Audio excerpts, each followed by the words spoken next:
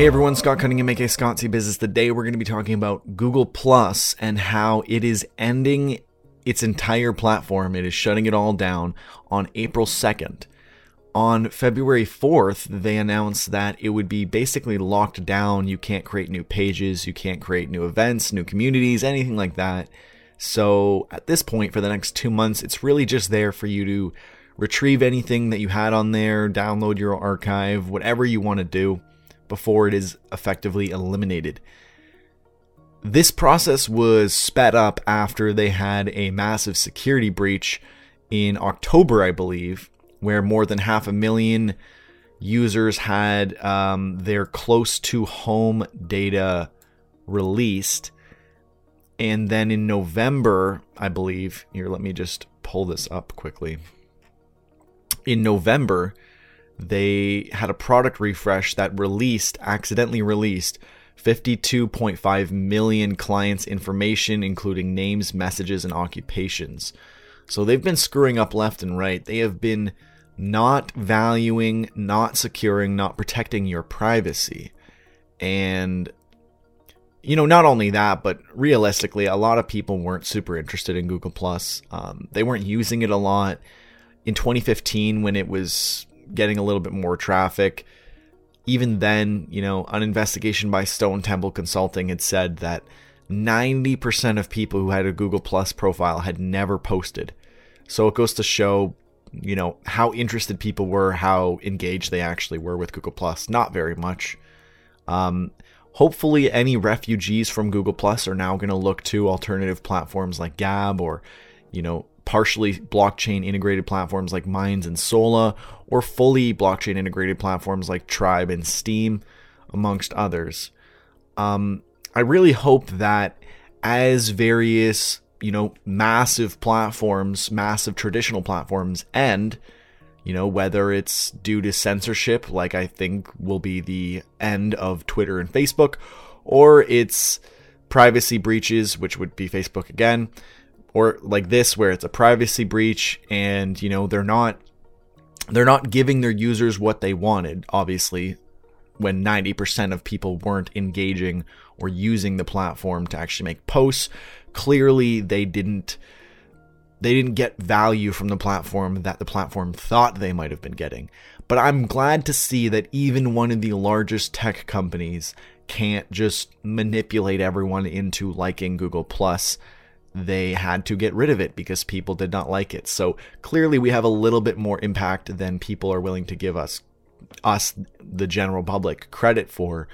But, maybe this can give some precedent to how other platforms operate and, whether or not they will be able to sustain themselves if they don't align with the interests of their general user base. Because we're seeing it's getting worse and worse, where they're adding more and more users to the outcast category, where the outcast category is getting so big that they might eventually be the majority. And then they'll all just move to a different platform, making Facebook and Twitter and whatever obsolete. Because, we're seeing a lot of the censorship on Google, Facebook, and Twitter, amongst other major platforms, is coming from enforcing intersectionality. And it's just not working out very well for them. So I'm curious to see what happens next. What do you guys think is going to happen next? Do you think Google Plus shutting down is setting a precedent, sort of showing that massive platforms are going to get shut down because people are going to go elsewhere? It's pretty sad when they used to have, 30 million users daily going through, and 90% of those people weren't posting. You're getting insanely higher engagement rates on places like Minds and Sola, which have a tiny fraction of that traffic. So we're already seeing that with way less traffic, we've got way more engaged communities, because no one's afraid to say anything. No one's censoring themselves before they even need to be censored by an institution.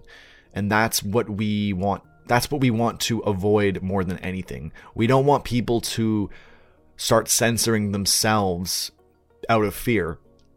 And that's why blockchain platforms and blockchain integrated platforms and free speech advocate platforms are so crucial moving forward, and they're going to solve a lot of these issues like censorship and privacy violations and all these different things, monetization, demonetization. A lot of these are going to be solved by blockchain platforms. So what do you think is the next platform to go down? I'm going to assume it's maybe like something like Tumblr or one of the smaller platforms, but maybe it's Facebook. Let me know what you think in the comments below, and not just what you want to happen, because I'm sure all of you are going to say we want Facebook to go down, but rather what you actually think is going to happen next. I mean, you can share both. Let me know what you want to see go down next and what you actually think is going to die down next, and what will be the replacement for Google Plus. Hopefully a blockchain platform or a blockchain integrated platform or one of the ones I mentioned earlier, but we will see. I'm really thinking Minds has lately been a very interesting champion of the people. It seems like it's getting a lot of the blockchain integrated social platform credit for free speech advocacy. So we'll see. I'm really interested to see how this plays out. Let me know what you guys think in the comments. I'm Scott Cunningham, aka Scottsy Business, signing off. Bye, Google.